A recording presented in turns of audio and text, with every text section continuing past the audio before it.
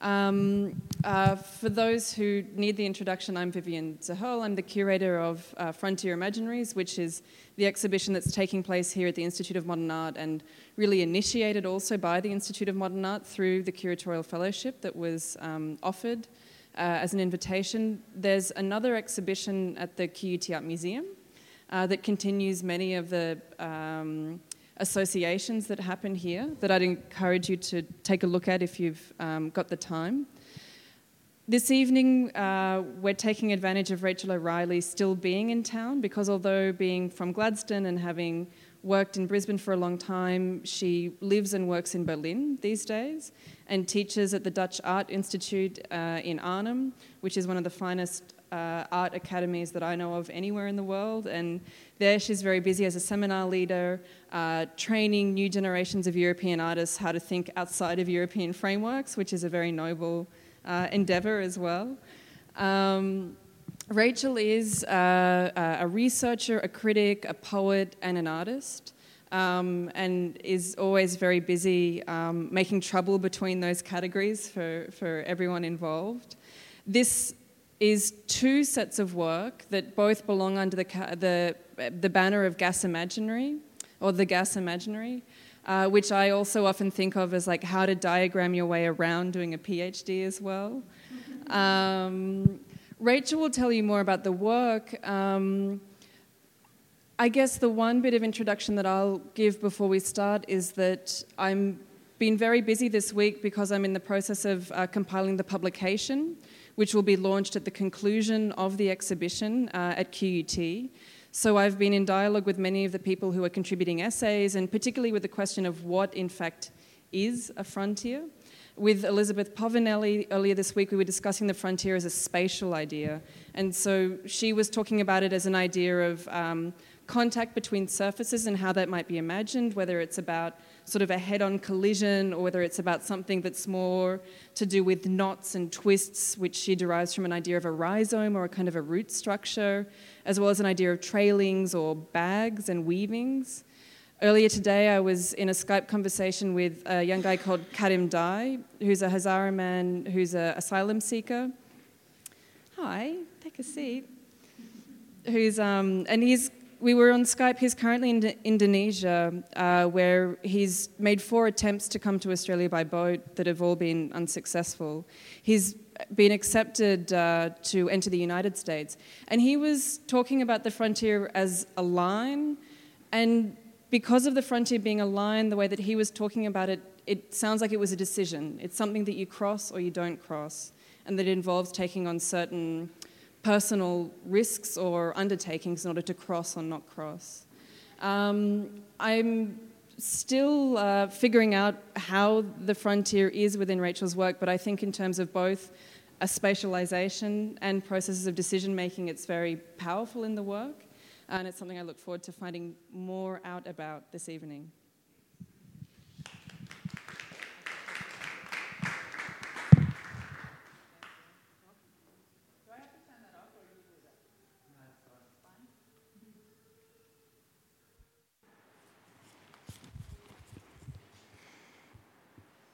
Does that work? Yes. So, I'm not allowed to get too close to that speaker, so I'll go this way. Thank you so much for coming. This is a larger project, which I call it an artistic research project, but it's basically an excuse to think through the aesthetic tactics of fracking, but also fracking as a phenomenon that helps us think about current forms of governance and current forms of political feeling in relationship to the state and the corporation. So the Gas Imaginary is basically a project that includes poetry, essays. I also write theory. I do lecture performances. And this is specifically, obviously, a drawing collaboration with some artist colleagues that I met and architects that I met when I was on residency at the Jan van Eyck, which is a post-academic artists academy in Holland. And that was the first time that I'd been paid to to produce this work. And before that, I was working independently, visiting Gladstone and Australia on and off for a couple of years. So it was this kind of slow-moving drama at the level of production as well as at the level of the actual installation. So I began work on this project I began thinking about it seriously in around 2012, but the industry was installed, I think, much earlier than that, after like 2007, I think, as an idea. The major decisions happened in 2010, and the dredging of the Gladstone Harbour happened in 2011. It's probably worth saying that they're two quite different series that are different kinds of responses to the same kind of material. And I talk about the larger project as being site-specific and site-generalising. So site-specific in the sense that a lot of my thinking through how the industry has worked has come from the impacts on the Gladstone Harbour and the relationship of the Gladstone Harbour to the gas wells and the territories of extraction in southwest Queensland outside of the city. But in that relationship, I was quite interested in thinking about the relationship of this city where I grew up and where many generations of my family grew up, that's basically a mining town without a mine. And in that sense, it kind of benefits from the relationship to extraction without necessarily seeing the negative effects of the mine. And with the dredging, we kind of got to see that kind of distance, the productive distance of the mine from its effects started to kind of break down, which I found quite interesting. So the first series is the top one, and it's kind of dramatising the difference between the modern mine and its verticality and the unconventional fracking mine. And I'm actually sometimes using the drawings that the companies use to install the project when they're kind of proposing their project to government. So in it reads left to right, but in the coupling, we get kind of the setup of the modern mine and the vertical concept of mining downwards, the relationship of the heterosexual couple form in creating the workers that continue to be invested in producing the surplus value. What was interesting to me about the way that the fracking rolled out was the way that it was mirroring or mimicking images of modern mining as this kind of vertical form. But actually, when it gets installed, the process actually is a quite dramatic horizontal rollout. And so this image is called horizontal revolution. So we have, this image is based on one of the images that you can see in a corporate government diagram, and it has always a picture of one well that looks a lot smaller than an ordinary oil well, for example. It's always inoffensively in a little forest. There's rarely workers around. There's always like one or two trucks, and then the landscape is set up in this way. And the more accurate description is like tens and tens of thousands of wells spread horizontally across the landscape. I can talk so much about this historically, but I'm going to try and stick to the diagrams. So I was especially interested in the role of a kind of mechanical modernist 19th century philosophy, the technical design concepts and images, and the speculative language that the industry was using to help this kind of roll out. And what I found especially interesting about the way that it rolled out in the States compared to as it crosses countries, for example. So it starts in the States with Dick Cheney's Halliburton company propositioning to the US Senate to create special exemptions for the industry to avoid a vast array of environmental and water laws to enable the industry to kind of roll out as quickly as possible with as limited kind of obstructions from legal issues and also monitoring. So obviously that was already a kind of drama of installation, and I think about this project as a kind of exploring the politics of installation in an expanded sense outside of art space. So using kind of aesthetic thinking to think about governance as a practice of installation. Yeah. When it crosses from the States to other countries such as Australia, and it came to Australia next, what was very interesting was how the same diagrams get used to hide the kind of more kind of empirical and realistic story of how it actually works. And the same images get used to kind of outroll it, and the same argument for avoiding legal regulations and environmental regulations happens all over again. I think there was only... It was actually a few years before Green politicians in Australia actually flew to the States to see actually what the impacts of fracking was on the ground in America, even though it was reasonably well documented by activists for quite some time. So this is really the role of the image and the diagram in making that possible. But also obviously different legal regimes and the difference between mineral rights between America and the States. That's a very long story. So if we get, the further we go along the top series, I'm interested in the fact that with this difference between the vertical modern mind that's kind of, in a cosmopolitan kind of imagination, it's always elsewhere and it's producing the city that's in another space, and the city benefits from the kind of violence of extraction over there in order to have a quite distant liberal relationship to the mine. With fracking, what's interesting about fracking, and which is why I started writing about it, is that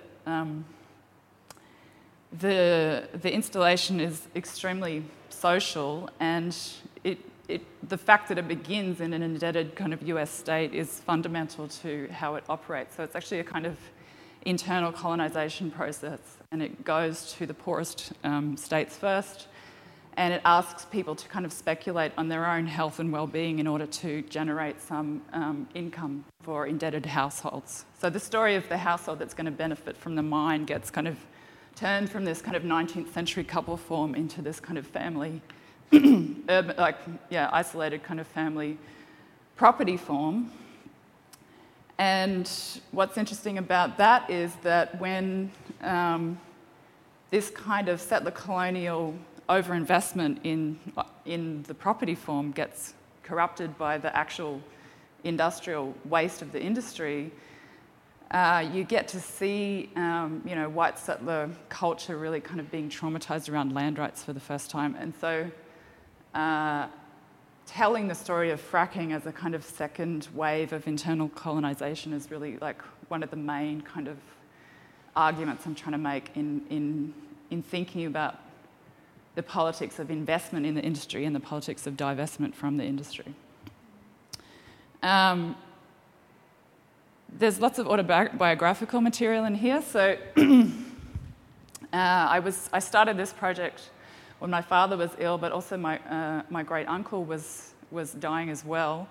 When the fish of the harbour died a year later. So all these kinds of funerals that I was kind of attending over and over again, and I was thinking about the death of Labor politics, like through my own family, and what to say about that.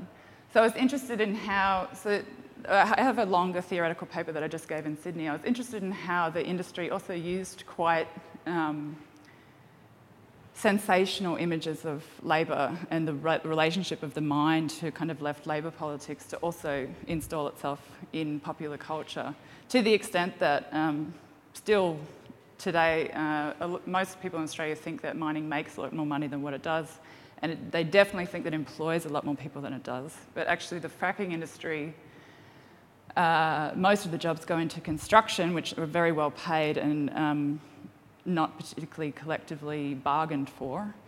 And once the construction jobs are over, there's not many jobs left. And so in itself, the kind of wage form of the industry is extremely speculative. You can make a lot of money in a short time. You don't know how long your contract will necessarily last for. And so there's not really any way, like the kind of labour investment of those jobs is like non-existent, basically. But that doesn't kind of stop people from kind of fetishizing this kind of image of mine work. So the theory talk that I give, which I'm going to publish it somewhere if you're interested in that, but it's really thinking through like what was the role of the mine worker in the history of kind of left politics. And we get a bit of that here. So there's a really great book by Tim Mitchell called Carbon Democracy, if you're interested in this stuff. And he talks about how with coal, there's a possibility to stop production in the roles of workers. And so the image, the left kind of image of what the coal worker was for the history of kind of labour regulation was actually not just the fact that the worker went into this very dangerous underground position and, produced surplus value for a company or a state necessarily, but it was also in the negative force of those workers in having the power to also stop production. Stop production, organise across different mine sites and have some kind of impact on the conditions under which they're working, which actually affected not just themselves, but workers in other locations. And also, there is a history of mine workers and also port workers especially in contributing to the regulation of labour in other locations than where they are. The Australian kind of port labour is really interesting in that history. That's something else. But with the fracking, what's interesting in the change, and it's a radical change between that kind of labour history and what it is now, you can't stop, and this is an argument from Timothy Mitchell, from coal to petrol to gas, you actually can't stop the industry once it's installed with gas, otherwise you're going to blow lots of people up, right? So the coal miners could stop the mine producing for certain periods of time. Some strikes, went for months and months and months, and the capital stayed there. The workers knew that they had to re-employ people eventually, and the mine couldn't necessarily move them out and go and mine another piece of coal very easily, which gave the workers a lot of power, and which is what this kind of labour investment used to be in the kind of progressive idea of what the mine worker was. With the fracking industry, because you can't really stop it once it's installed, the actual stopping of production happens with the installation of the project, or pre-installation, which is why the blockade is stopping trucks carrying in pipes and stopping bulldozers bulldozing land. And that shift between the politics of production moves from this kind of the productivity of the labourer through to the productivity of actually the kind of site in which the installation is going, right? I'll finish with the first series. So we get to here, this is called Citizenship Topsoil. It's kind of comment on the role of the settler farmer property in exhibiting a politics that's about the kind of property trauma, shall we say, having to kind of prove that their rights are being invaded but without any baselines. So there are these really amazing images from the main kind of anti-fracking film in the States, where all these women pull out dead birds from their freezers and they're saving the birds in the hope that some kind of independent science will turn up to test the birds.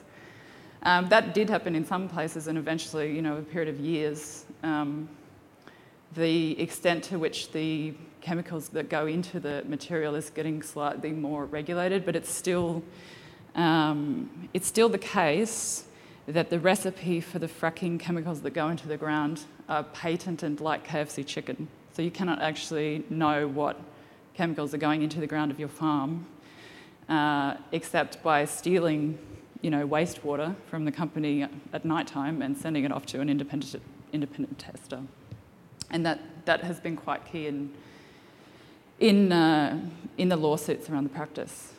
So this is the kind of flow stoppage actual. This is a kind of virtual.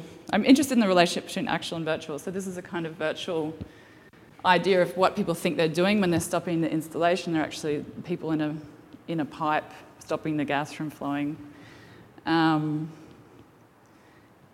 I'll go to the next So this one is really kind of conceptual, and it's more about territory, and particularly kind of through the Australian kind of settler colonial breakdown of what that fantasy of ownership and fantasy of ownership and the fantasy of the mine worker kind of was, and that, how that gets broken down. The second series is really about the history of the Gladstone Harbour. I grew up on the Gladstone Harbour, and my father owned a fishing tackle store. So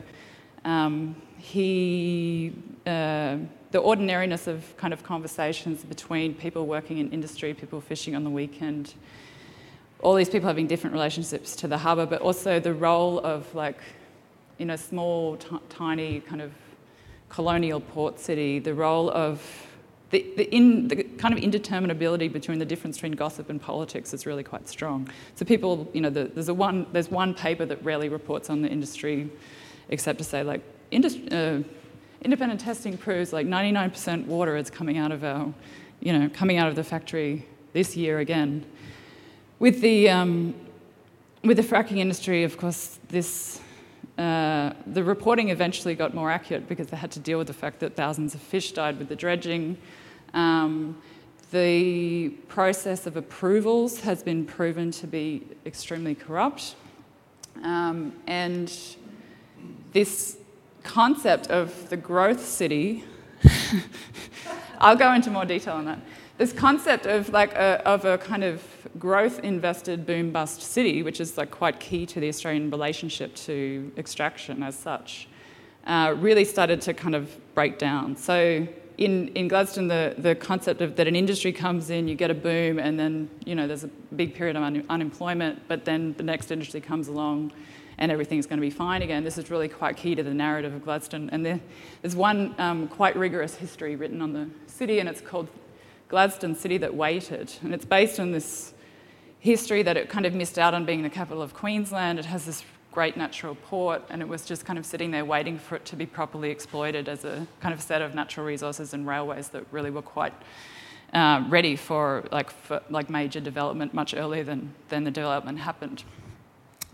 So I probably should go into more detail about that. So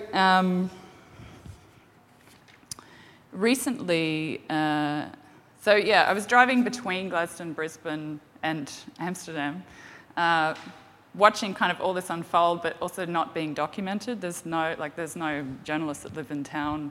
The first decent documentation of what this kind of weird excessive development project was kind of involved in terms of where the resources were coming and what it was kind of making use of in the relationship of Australia to Asia and various kinds of mining. The main mining company is Rio Tinto.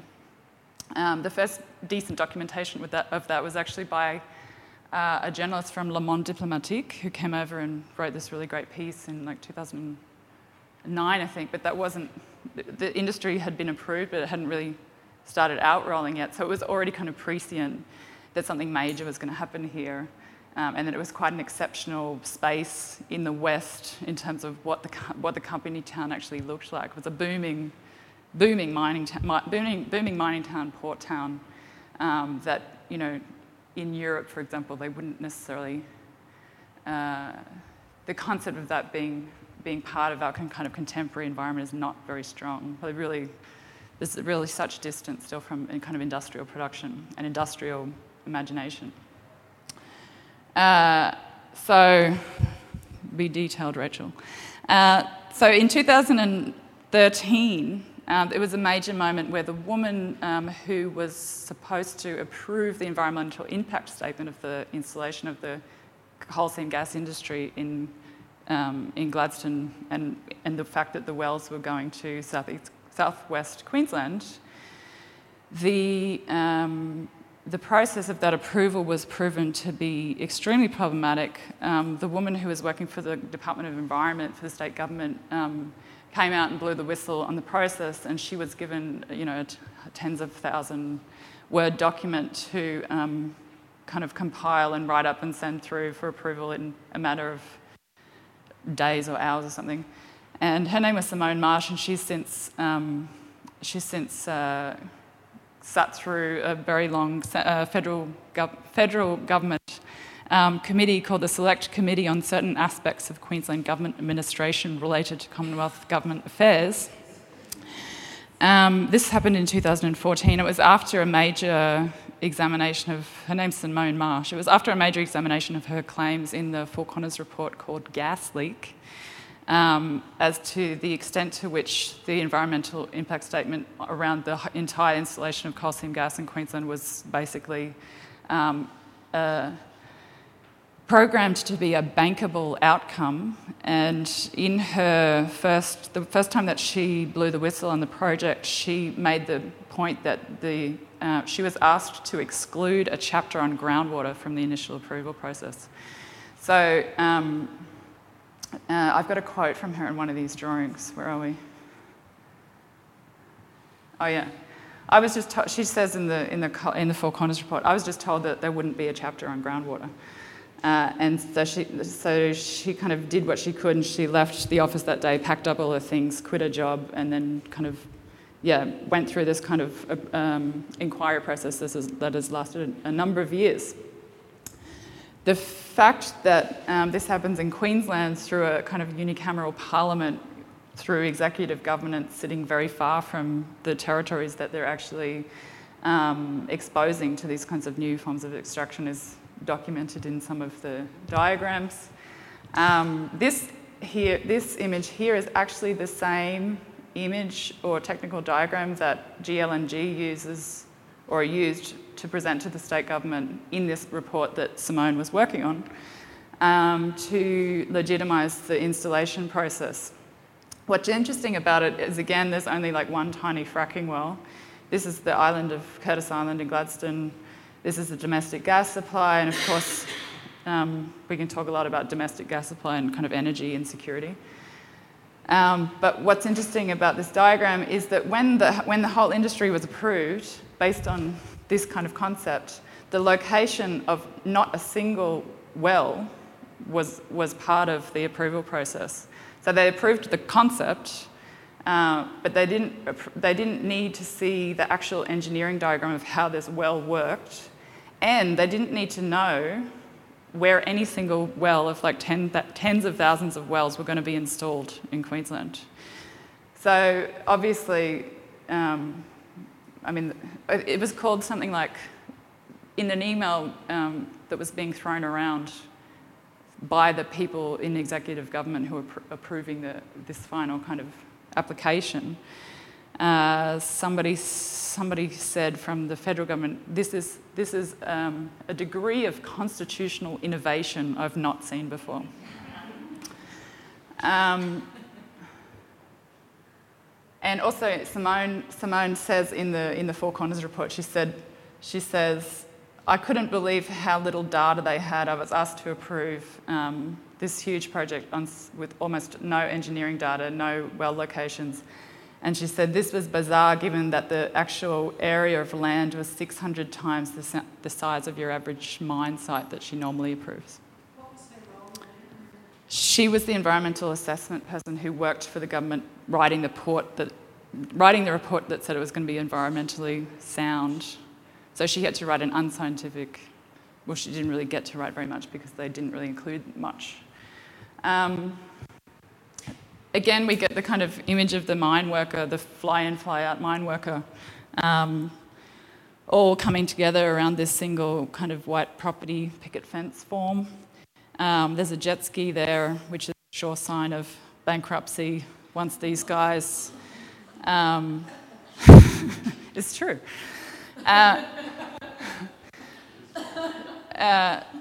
The contracts are really 19th century contracts, and I write about this in the kind of labour analysis that I give in the talk, but in the kind of theory talk. But yeah, so these guys work, what is it, 6 days on? They're depending on which project they're on, but they normally do 4 weeks on, 1 week off. Yeah. And they'll have one Sunday off at least out of the month. Yeah. And the rest of the time, a lot of the FIFO guys are either commuting really long hours to get to the site, or they're staying in like kind of barracks with lots of other guys, and even though the salaries are extremely high, it's kind of a tough gig. And the money that gets spent on alcohol and toys to kind of make it less painful kind of quickly disappears. And so even though the salaries are quite high, there has to be a reasonably concerted effort to hang on to the cash, or this kind of speculative form of gambling on the work contract is really quite strong. This is my favourite image in the whole thing. When I was going to and from Gladstone, it was obvious that compared to, and I think this is one of the main queries that I get when people ask me, like, why is it, why aren't you kind of standing on the picket line instead of drawing drawings about this kind of industry? Well, this is a long answer to that question, but and we can talk about the relationship between art and politics maybe in the break. But what was interesting to me about just absorbing this history as it was unfolding was the extent to which everyone knew what was happening. The level of activism in a city of 3% unemployment during the boom, in which almost every income is connected to Rio Tinto in some way, creates this kind of bizarre kind of ordinary headspace in which the difference between what you know and what you can actually do is quite strong. So I was talking to the only full-time activist who actually became an activist when she was 65, and she happened to buy property on Curtis Island where the project was installed. A lot through the process. I also started talking to family, friends and Garang people around the history of wages in the fracking industry, but also in previous industries in Gladstone around the employment of Indigenous people, and this kind of crazy contradiction that the companies don't necessarily employ Indigenous people, so they have to fight for the right to even say no to the concept of a mining job, right?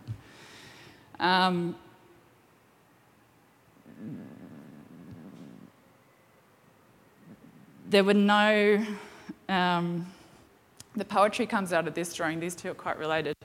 I went to a meeting called the Gladstone Healthy Harbour Initiative, which happened after the thousands of fish died, and there was a big moratorium on commercial fishing, which sent a lot of fishermen into debt, which had never happened before, 6 months moratorium. And then the company, for the first time ever, was having community consultation meetings to kind of assuage people's kind of anxiety around the future of the Gladstone Harbour. I happened to be in town for one of them, and I went with the other amateur activist woman, one guy from the Conservation Council, and then, on a Monday in a city of 3% unemployment, just a few fishermen and then a few engineers employed by the companies, and there was between all of us maybe 15 people, 20 people. And they spread out all these maps of the waterways and of the whole harbour, and they had little numbers on them, 1, 2, 3, 5, and they're like, number 1 means it's drinking water, number 2 means it's company water, number 3 means it's wastewater, number 4 means it's not drinking water but it's good for swimming in, number 5, so it's totally itemised compartmentalisation of this whole water system that's fundamentally connected. And we had to sit there and actually speak back to the diagrams and tell them whether they're actually correct. So the fishermen, the most interesting part about this meeting was the fishermen, of course, had all the local knowledge about which parts of the waterways were used for which things. And they started calling up their phones and ringing their phones saying, yeah, this place, on the bend of, so-and-so river, there's a company waste thing there, right? It's not, we don't go fishing there. And so they were actually correcting the diagrams, quite a lot, actually. And we didn't know if this was, just a pure kind of exercise making people feel good, or if the corrections to the diagrams were going to have any kind of impact. But we kind of sat around doing this kind of farcical exercise for 6 hours or something. And in the end of it, this kind of exposure of the degree of distant governance for these quite intricate ecological systems was just profound. So this is the kind of limits of the economic valuation, green capitalist story of the 90s, when the story about the kind of environmental crisis meant that if we just put a dollar value on the environment and trade it a bit more equitably, then maybe it won't disappear as fast as it is. and I call that Orthodox Value Theory Limited Edition. So it's transferring the kind of labour theory of value into a kind of nature theory of value and realising the limits of both of them in a kind of settler colonial space where if you have a kind of vulgar orthodox idea of what the value form is, this is like a Marxist language, it doesn't necessarily stop the value from being used up. So this is the kind of limits of kind of white left thinking about value. I'm nearly done. These are the women who put their bodies on the line on the blockades. I was really interested in the rise of these kind of weird essentialist feminist figures that seemed to be kind of mimicking many prior decades of biological essentialist kind of feminist arguments, shall we say. There's a group of women called the Knitting Nanas who sit on fracking blockades, but also outside the Queensland government departments and just knit and protest against the gas. There's a bunch of women called the Queensland Sadies who dress up as cleaning ladies and polish the offices of Queensland government, people who were involved in the approvals process. And there's a really interesting group of performance artists called the Climate Angels. Actually, they're called Climax. One of their performance groups is called Climate Angels. And they do these like crazy kind of religious-looking installations of themselves as angels changed to railway tracks and changed to premier departments. And they went to Paris for the climate conference. And they're very visually effective as a thing. But I was thinking through all these kinds of images that they're using and this kind of rise of kind of irony of the wife figure of activism is really interesting. And the final image is really kind of getting you to read backwards through this series. And this is documenting my very first conversation with the Garangarang elders in Gladstone. And it's kind of also kind of positioning me as a kind of FIFO artist, fly in, fly out, who can only respond at the same level, as some of the workers to the industry if I'm not actually visiting more often. The very first conversation that we had about their relationship to the harbour, initially I turned up and I felt like, because there was so much undocumented in the history of the harbour that wasn't just the economic story of the development, I thought that I wanted to talk about their relationship to the harbour. But of course, after a native title claim that has been going on for many, many years, they're completely exhausted in talking about any of this stuff. So we kind of just talked about the limits of their use of the harbour and what kind of fishing rights they had at the time and what, like, the limits of what they're ever going to get out of any kind of native title claim. I think it's nearly being finished, but there's going to be no income coming from it. It's just about renegotiating fishing rights and this kind of thing. And so we talked about that, and to me, the whole project is also, there's a lot of Trojan horses. So in the way the industry uses Trojan horse images to kind of send it into space, I also feel like doing this project around Gladstone is also kind of sending me back there to think through like the coloniality of where I come from and also like my relationship to the art museum there, and the fact that there is this long history that's undocumented of survival in this like extremely overdetermined context, and the extent to which that stops other histories being written is one thing, but how you can deal with that as a kind of practitioner or curator or language worker, I find really interesting, and so I just feel like I'm just starting to kind of re-engage with this context through the excuse of writing about this industry, basically. Yeah.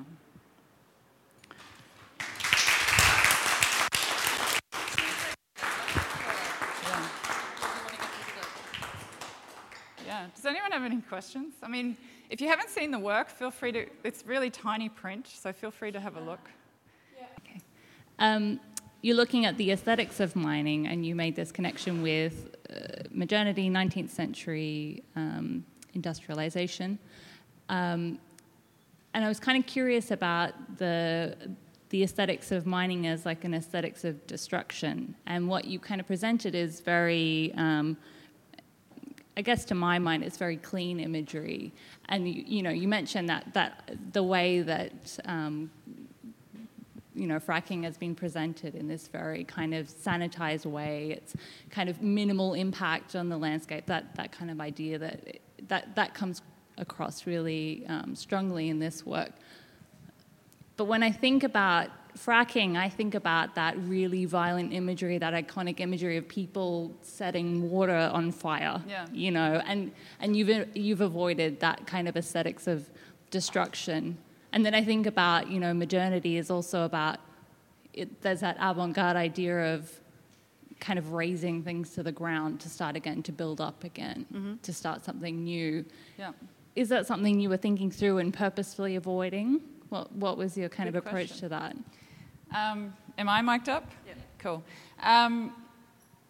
When I first started working with my architect friends on this, this is a collaboration, I need to emphasize that. So obviously I'm not a talented 3D programmer. And initially I should say that this was going to be a kind of non-fiction text that I was writing about in a reasonably journalistic spirit about what wasn't being documented at the time. But I'm not a journalist, and I was all the way over in Holland when I was working on it. And the fact was that even though people knew certain things about how different the story was from the story in the paper, or that wasn't in the paper, there wasn't any facts to really grasp, even though there was this kind of material mess to be grasping at the level of corruption or whatever. So there wasn't really much to do except think about it on an aesthetic level. So that's one thing. But the second thing is actually when we started doing these diagrams, the diagrams actually started because I was having these bizarre studio visits as an artist. I was the only writer among 35 artists at this totally white cube residency on the outskirts of Holland, south of Holland. And I was having these bizarre studio visits which are one-on-one. The artist comes in and they've got a high profile and they're supposed to help you think through whatever you're doing. And it's kind of like a date kind of thing, which I've never been very good at. And the fact was that I was trying to tell them a story of what I was writing before I'd written it, right? So I had nothing to really show them. And I was like, I've got this story and, I'm interested in my family and masculinity and space. And... But in the process of describing the story that I needed to write, I started drawing these diagrams. And so the diagrams just kept repeating over and over again. And I looked at them and I was like, maybe I have to do these diagrams because I can't finish the story because I have no information actually on what I'm actually kind of challenged by. So that's how the first series happened, and then I just continued that for the second series. But when I was working with them, I was like, oh my God, I can't believe I'm doing 3D imaging, because all of my thinking about art, media and art and indigeneity and settler coloniality for the past 10 years has been about the limits of kind of mathematical thinking. But the fact is that these are kind of jokes. This is the cleanliness is actually a joke, and you don't see that happening until you read the fine print, which is kind of deconstructing the image, and. That's why I can never get rid of text out of the thing, because the relationship between the 3D image and the text is actually quite negative, shall we say. Yeah. But I avoided I have a weird film that I need to make that deals with this flammable water issue, because I think I didn't avoid it, but it's such a successful image. That is the image of the anti-fracking movement, and I didn't need to do that because that was the successful one, right? But the interesting history of that image is that, when you think about the Halliburton loophole that creates a situation where water is on fire, the difference between that and, how do you get to the point where it's postmodern, Western liberal state where your water is on fire, and that happens.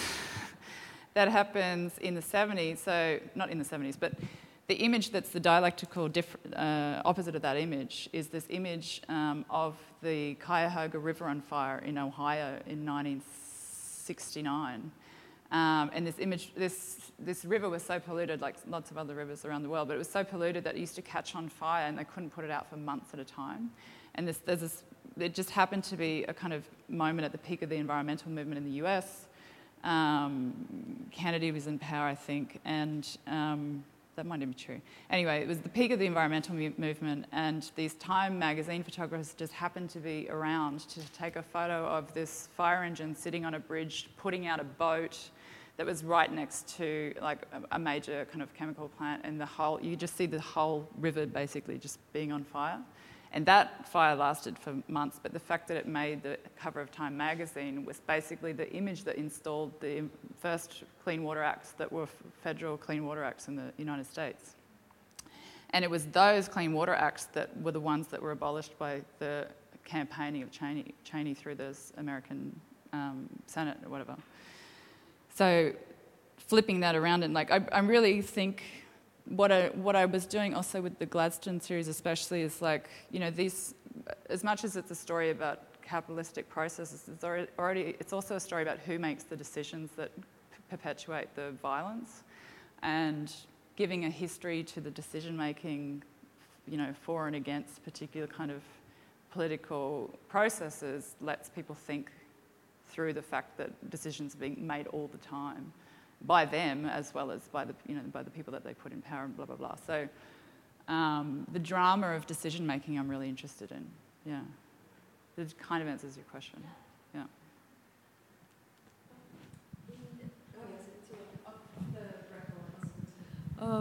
Just following on from Vivian's query at the beginning, how do you see this fitting into the whole installation about frontiers? Good question.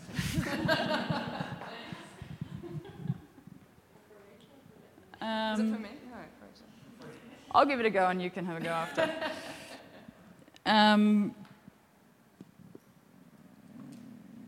How to answer that in an interesting way. What about a boring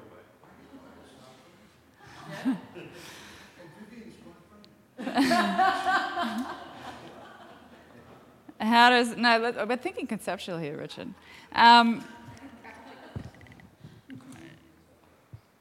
Let's just say, how does it fit into frontiers? I think any opportunity to, you know, tell a history of you know, colonial Australia is a good opportunity. So really that's kind of how I started thinking about why I would, you know, what does fracking teach us about X? To me, that's like the continuation, and it's actually, it's about neo-colonization. So the frontier is just, like, I'm really just kind of dramatising how you set one up and what the consequences are, and thinking about the fracking industry and how that kind of frontier works also helps you think about other modes of infrastructure that all have similar effects through the same kinds of approaches of governance.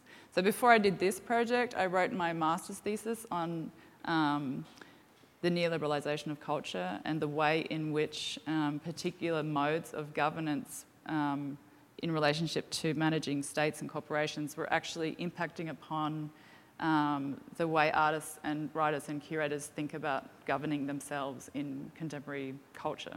Well, not just those people, but all of us have a kind of relationship now to neoliberalisation in terms of how it creates subjects and puts them into the world, and how you think about, you know, speculate on your future through kind of diminished kind of access to rights and regulations. And so that analysis of neoliberalism really kind of made me kind of attentive to different kind of examples of it, and the fact that the frack industry was ruining the harbour of my hometown I thought was a pretty good example to kind of think through a more practically, like I'm more interested in politics than I am in art, so you know, it was a way to think in more detail about contemporary politics and its relationships to aesthetics, basically. Yeah. I was going to say one other thing. No, I forget. Yeah. Ruben has a question. Do I talk too much?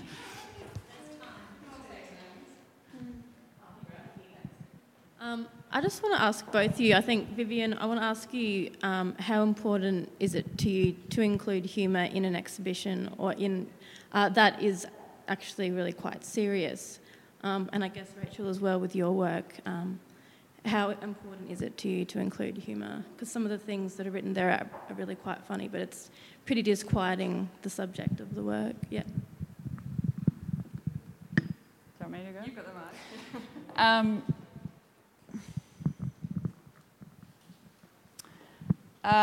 mic. Humour comes out of intractable situations, so that's the easy answer to that question. But I think, in these kinds of territories, that is the way people, survive, but also tell stories amongst, if you just told the dark version of the story all the time, it would be quite a different relationship to the everyday. So it's a coping mechanism, but also I would say something like, in the bigger picture of divestment, I'm kind of interested in the liberal politics of divestment, or the more radical version of what divestment actually might be if it was actually political.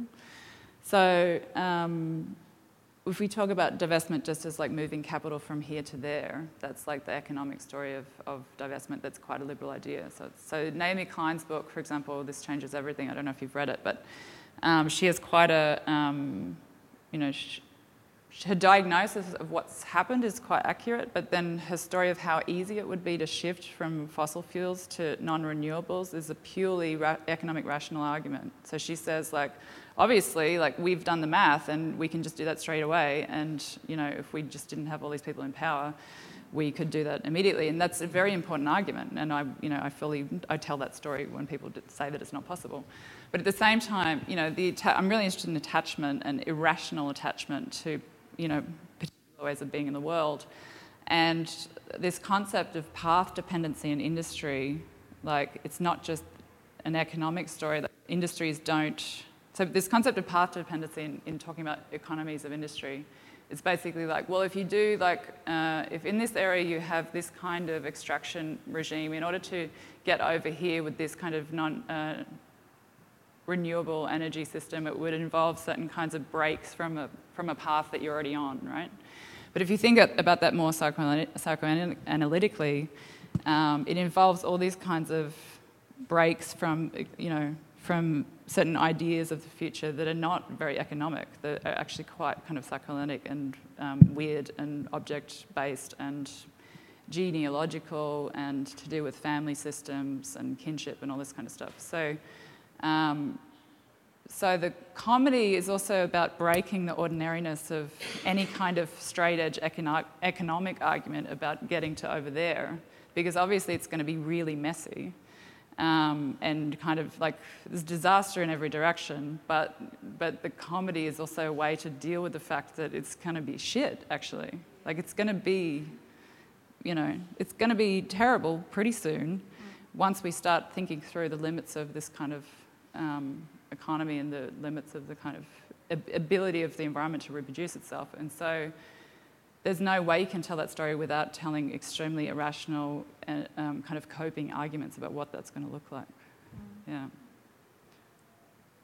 That was an extremely excellent answer that it's hard to sort of add to as a curator, and I've also been disciplined recently for being an overbearing curator that puts too much of a theoretical framework on the show. But Frontier Imaginaries, if it's anything, is an experiment or a series of experiments. And the thing that I'm learning more and more about this particular part of it, the IMA in particular, is that it's about a situation of being really utterly at a loss for an idea of what political good might be. And I was sort of struck by your image of the climate angels again, in terms of parodying a former idea of political good that's clearly exhausted and sort of being periodically resuscitated. It's very strong within the room that's adjacent to us, with a sort of an attempt to uphold a Indigenous warrior in a banknote, as though, a cash system of value couldn't be the ultimate thing that warrior was sort of standing against at a certain point in history. So comedy is something that curatorially has arisen through the dialogues that I've been having with the artists who I think are doing very urgent and important work. So it's certainly, I couldn't claim it as something that I have the foresight to build into the work. I'm always called like a far too serious person, always. But I'm understanding it in the way that Rachel has described in a far more sophisticated degree than I have, that it's somehow endemic to a situation where there's an exhaustion of an idea of what form or figure political good might have. And what I haven't figured out yet is whether that is something that's constitutive of a frontier scenario or not. Like, that's sort of a speculation that I'll think on more, and I'm interested to try to figure out. Yeah. Are there others? Ruben, you have something. Look, one of the things that strikes me about fracking as an issue is the new political formations that it's produced. That the communities that come together actually cut across the political spectrum in quite extraordinary ways. Partly that has to do with, I think, the fact that this is such an extraordinary process that it actually refigures some of the political groupings that we've become used to in the sort of two-party liberal democratic system. But it strikes me also that these political groupings are largely spatial in their makeup. Yep. So the oppositions or attempts at obstructing these processes take place within the communities that are most affected, and it's only really sympathisers or fellow travellers who actually operate outside of those spaces at a distance to them. So that spatialisation that you were describing, I think, in terms of the distance that decision makers are from the actual the space that this operation will be enacted on, is a really interesting one. But I wonder if that shift in political formations destabilises in any way a conventional relationship between art and politics. So inevitably, I guess that question was going to come up. Yeah. And then, how you might operate within that space, or if a space is created for some new form of operation. So what we're talking about is alongside the new subjectivities that are produced by neoliberal governance, that there are rooms for new forms of opposition. Oh, I don't need that. I mean, after writing my thesis on neoliberalism I was writing about Holland, but I was actually using it as an excuse to think about Australia from Holland. I was interested in the fact that unconventional extraction creates unconventional politics, and particularly in the most successfully neoliberalised country on earth, which Australia is. Like, Paul Keating was a master of neoliberalisation. In that context, the impact of the fracking industry was really the real moment where people kind of came to terms on the ground with the difference of that governance regime. And it wasn't until that point where I think there was a social movement that was becoming articulate in exactly what the difference was. At the same time, what I was trying to contribute to it is the limits of this kind of property critique. So, you do get the fishermen and the agriculturalists and the tree changers and the councillors thinking through the fact that they're occupying the same negative commons. The commons is created negatively with fracking, which is interesting. But at the same time, so for example,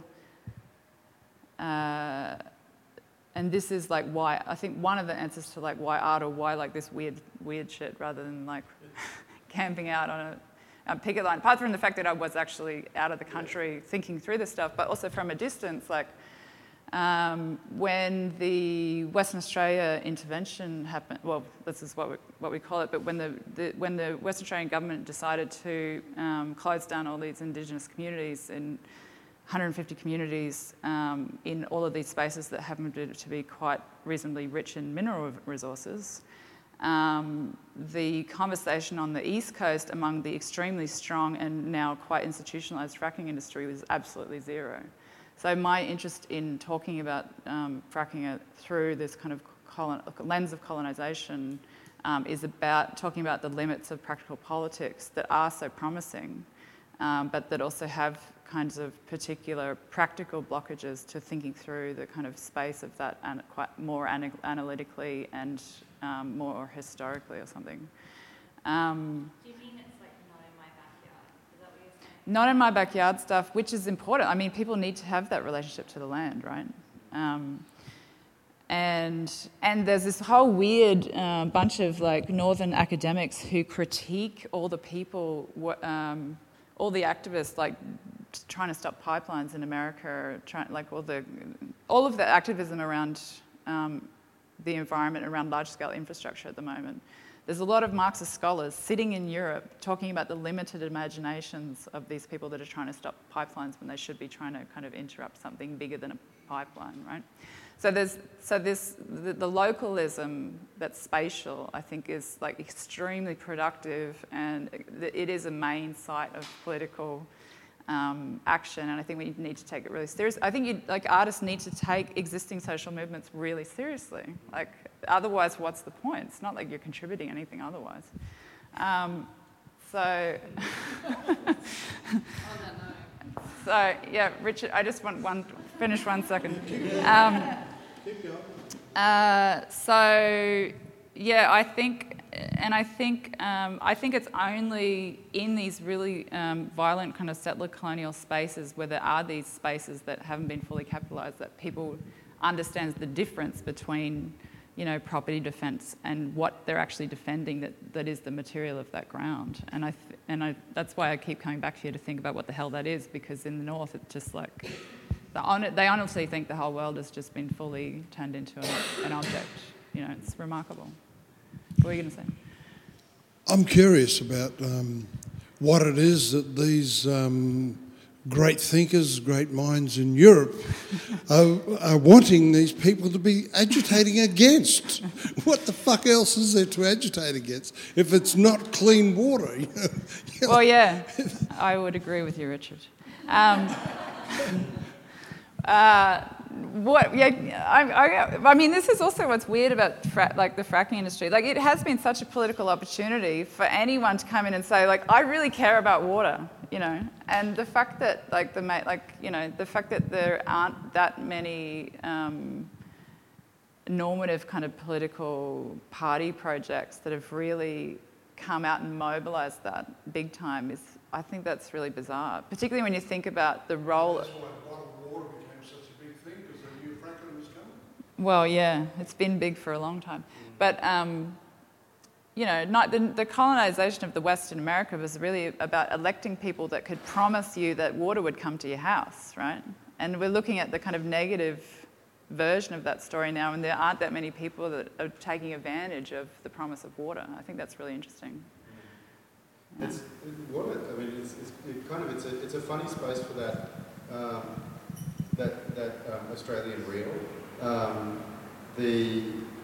In that, like, when we kind of the history of bottled water in Australia, it took off as a mass commodity in the late 1980s with the introduction by the Coca-Cola company, Mount Franco. Exactly. And what was really interesting was that it was marketed as an alternative to soft drinks, as a healthy alternative to soft drinks. So it was priced at the same price point.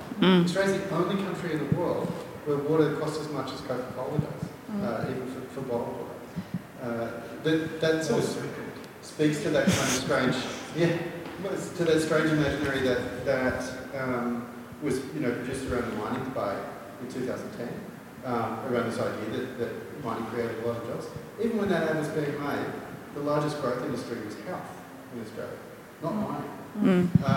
And so, we're about to see this big foot again, like incidentally enough, you know, in the property area, when the Property Council introduces its negative gearing limits, and how essential they are to maintain the Australian economy. Water, I think, is integral. Sorry, the intervention was about water, you know, more than anything. Can you elaborate on that? Yeah. Totally. It's interesting in terms of the longer narrative of a relation with neoliberalisation and the relation of politics and arts. I happened through studying a hybrid graphic design and performance artist. I happen to know a bit about the introduction of bottled water in the United States, which was also exactly at the moment that Foucault was also in California and which arose through California, and the advent of the celebrity doctor. So the doctor who was giving celebrity diets to Hollywood folks who Warhol was making pictures of. And so it was exactly the moment of the emptying out of the biopolitical into the consumption of lifestyle. Do you know what I mean? As well. And it was absolutely a Californian West Coast advent also. Yeah. Also, drugs are big in bottled water, right? This is like West Coast consumption of bottled water is really also about drug culture, I think. That's a whole other conversation about frontiers. One more question over here.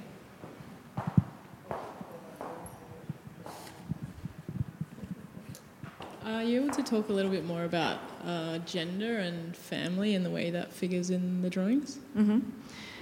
Yeah, easy question. Yeah, I was interested. So the fact that my father was dying when this was happening, and I was kind of thinking through the death of Labor politics through my own family, also, but all through the male side of the family. So my great-great-grandfather's toothless head is on the Tree of Knowledge in Buckholden, from one of the great-grandfather.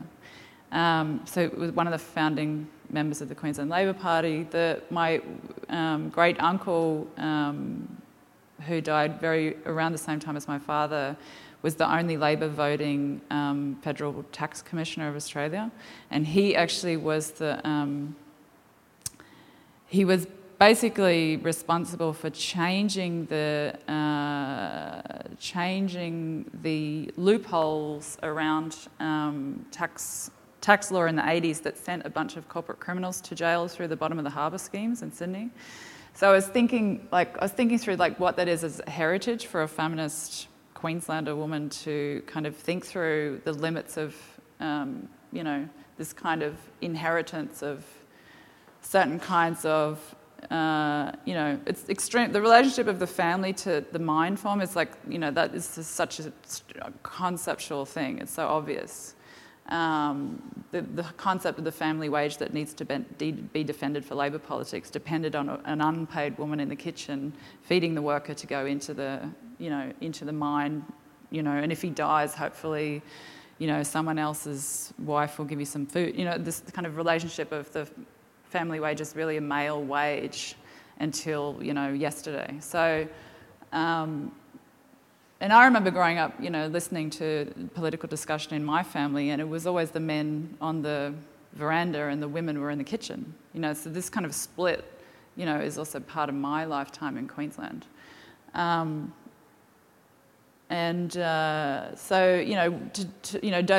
has this kind of major gender politics, and especially given the fact that, with these new wage forms of the fracking industry, the reason these women are making fun of old-fashioned gender essentialism is that the new forms of the wage recut these kind of relationships so that, there are these men disappearing for ages at a time. There is a woman stuck in the home now because she can afford to be, not because she, the company needs her not to work.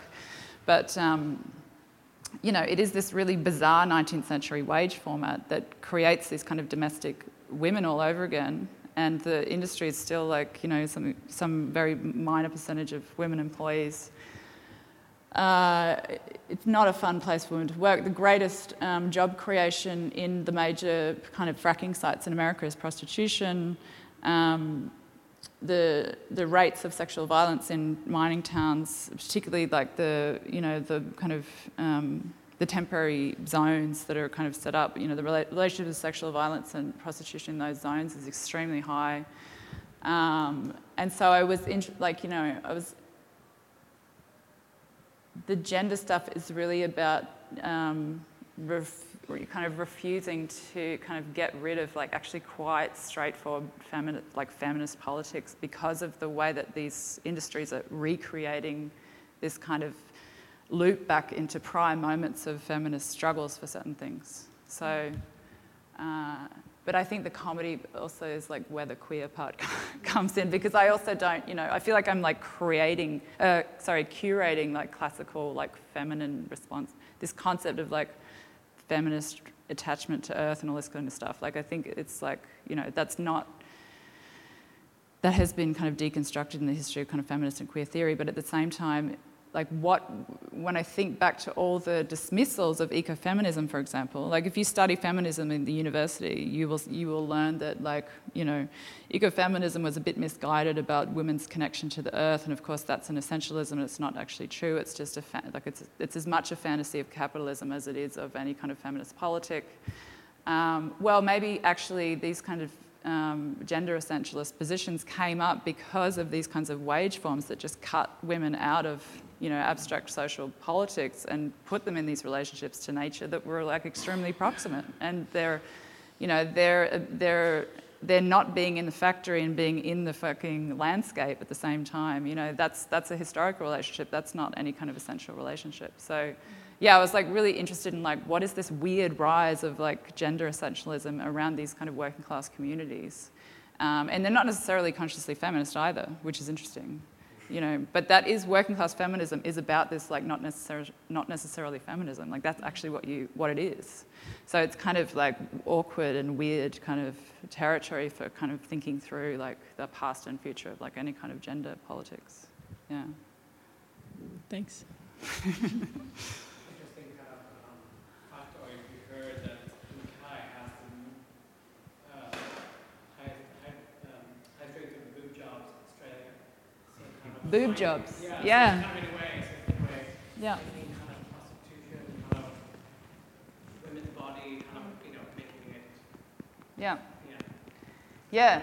Gladstone.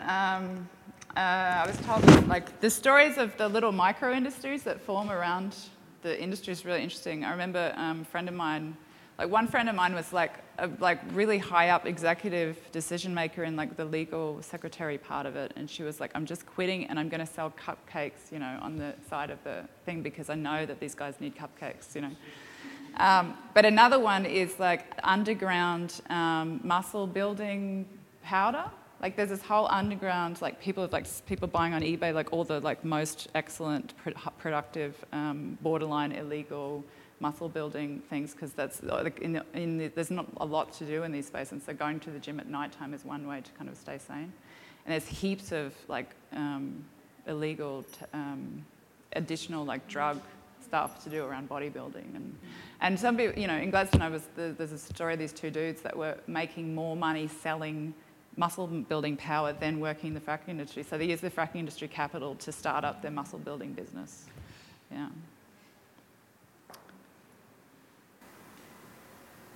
So can I ask, would you understand that as like, so we're talking about like the frontier in the second degree, right? Like in the first image of the second slide, it's like the new fuck you, right? So you had the imperial frontier, which was like the first wave of colonization, which was sort of taking the land off the people who'd been there before.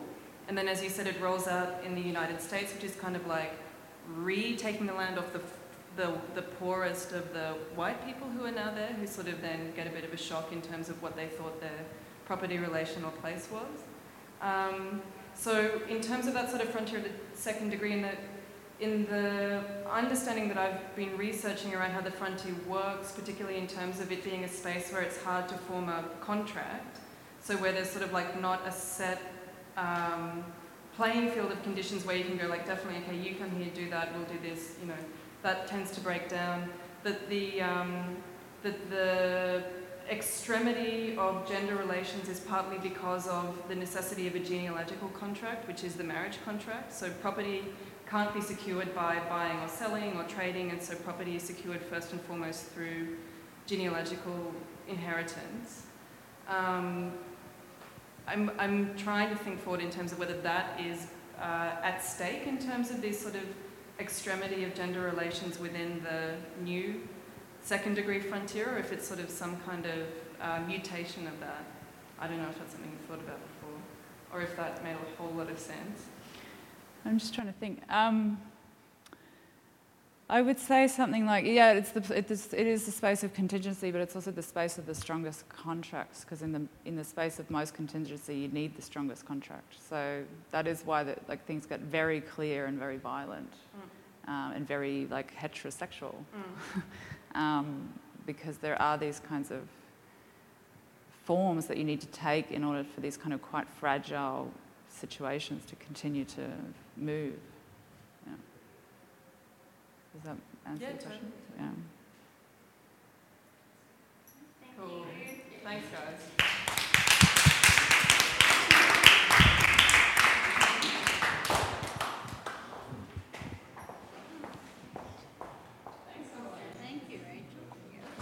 Thank you.